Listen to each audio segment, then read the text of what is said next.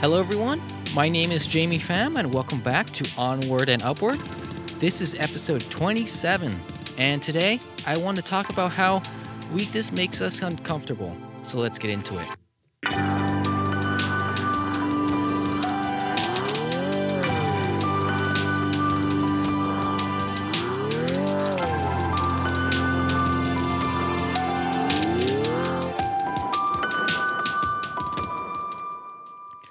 I've been noticing this for a while, and that's how talking about weakness might make some of us feel uncomfortable.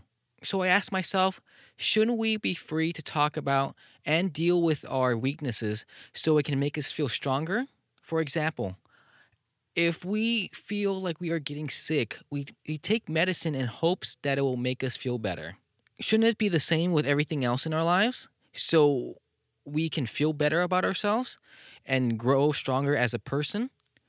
I guess not, because stuff like death, mental illness, etc. are still taboo subjects in today's world, where we care more about what our president is tweeting than what is affecting our health and those around us.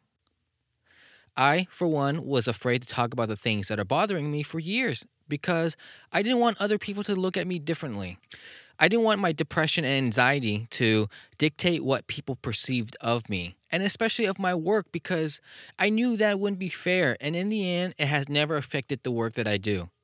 If I made a mistake, it's because I'm an idiot and not because of mental illness or of other things that I might be going through.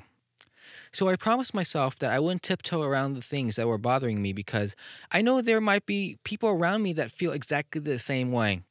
I didn't feel like I needed to uphold the standard of others to make myself feel better.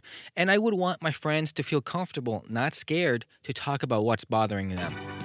If you enjoyed this episode, please leave me a review and rating on Apple Podcasts. It would mean a lot to me and would help other people find my podcast. Again, thank you for listening, and always remember that no matter what happens, tomorrow is a new day. Onward and upward.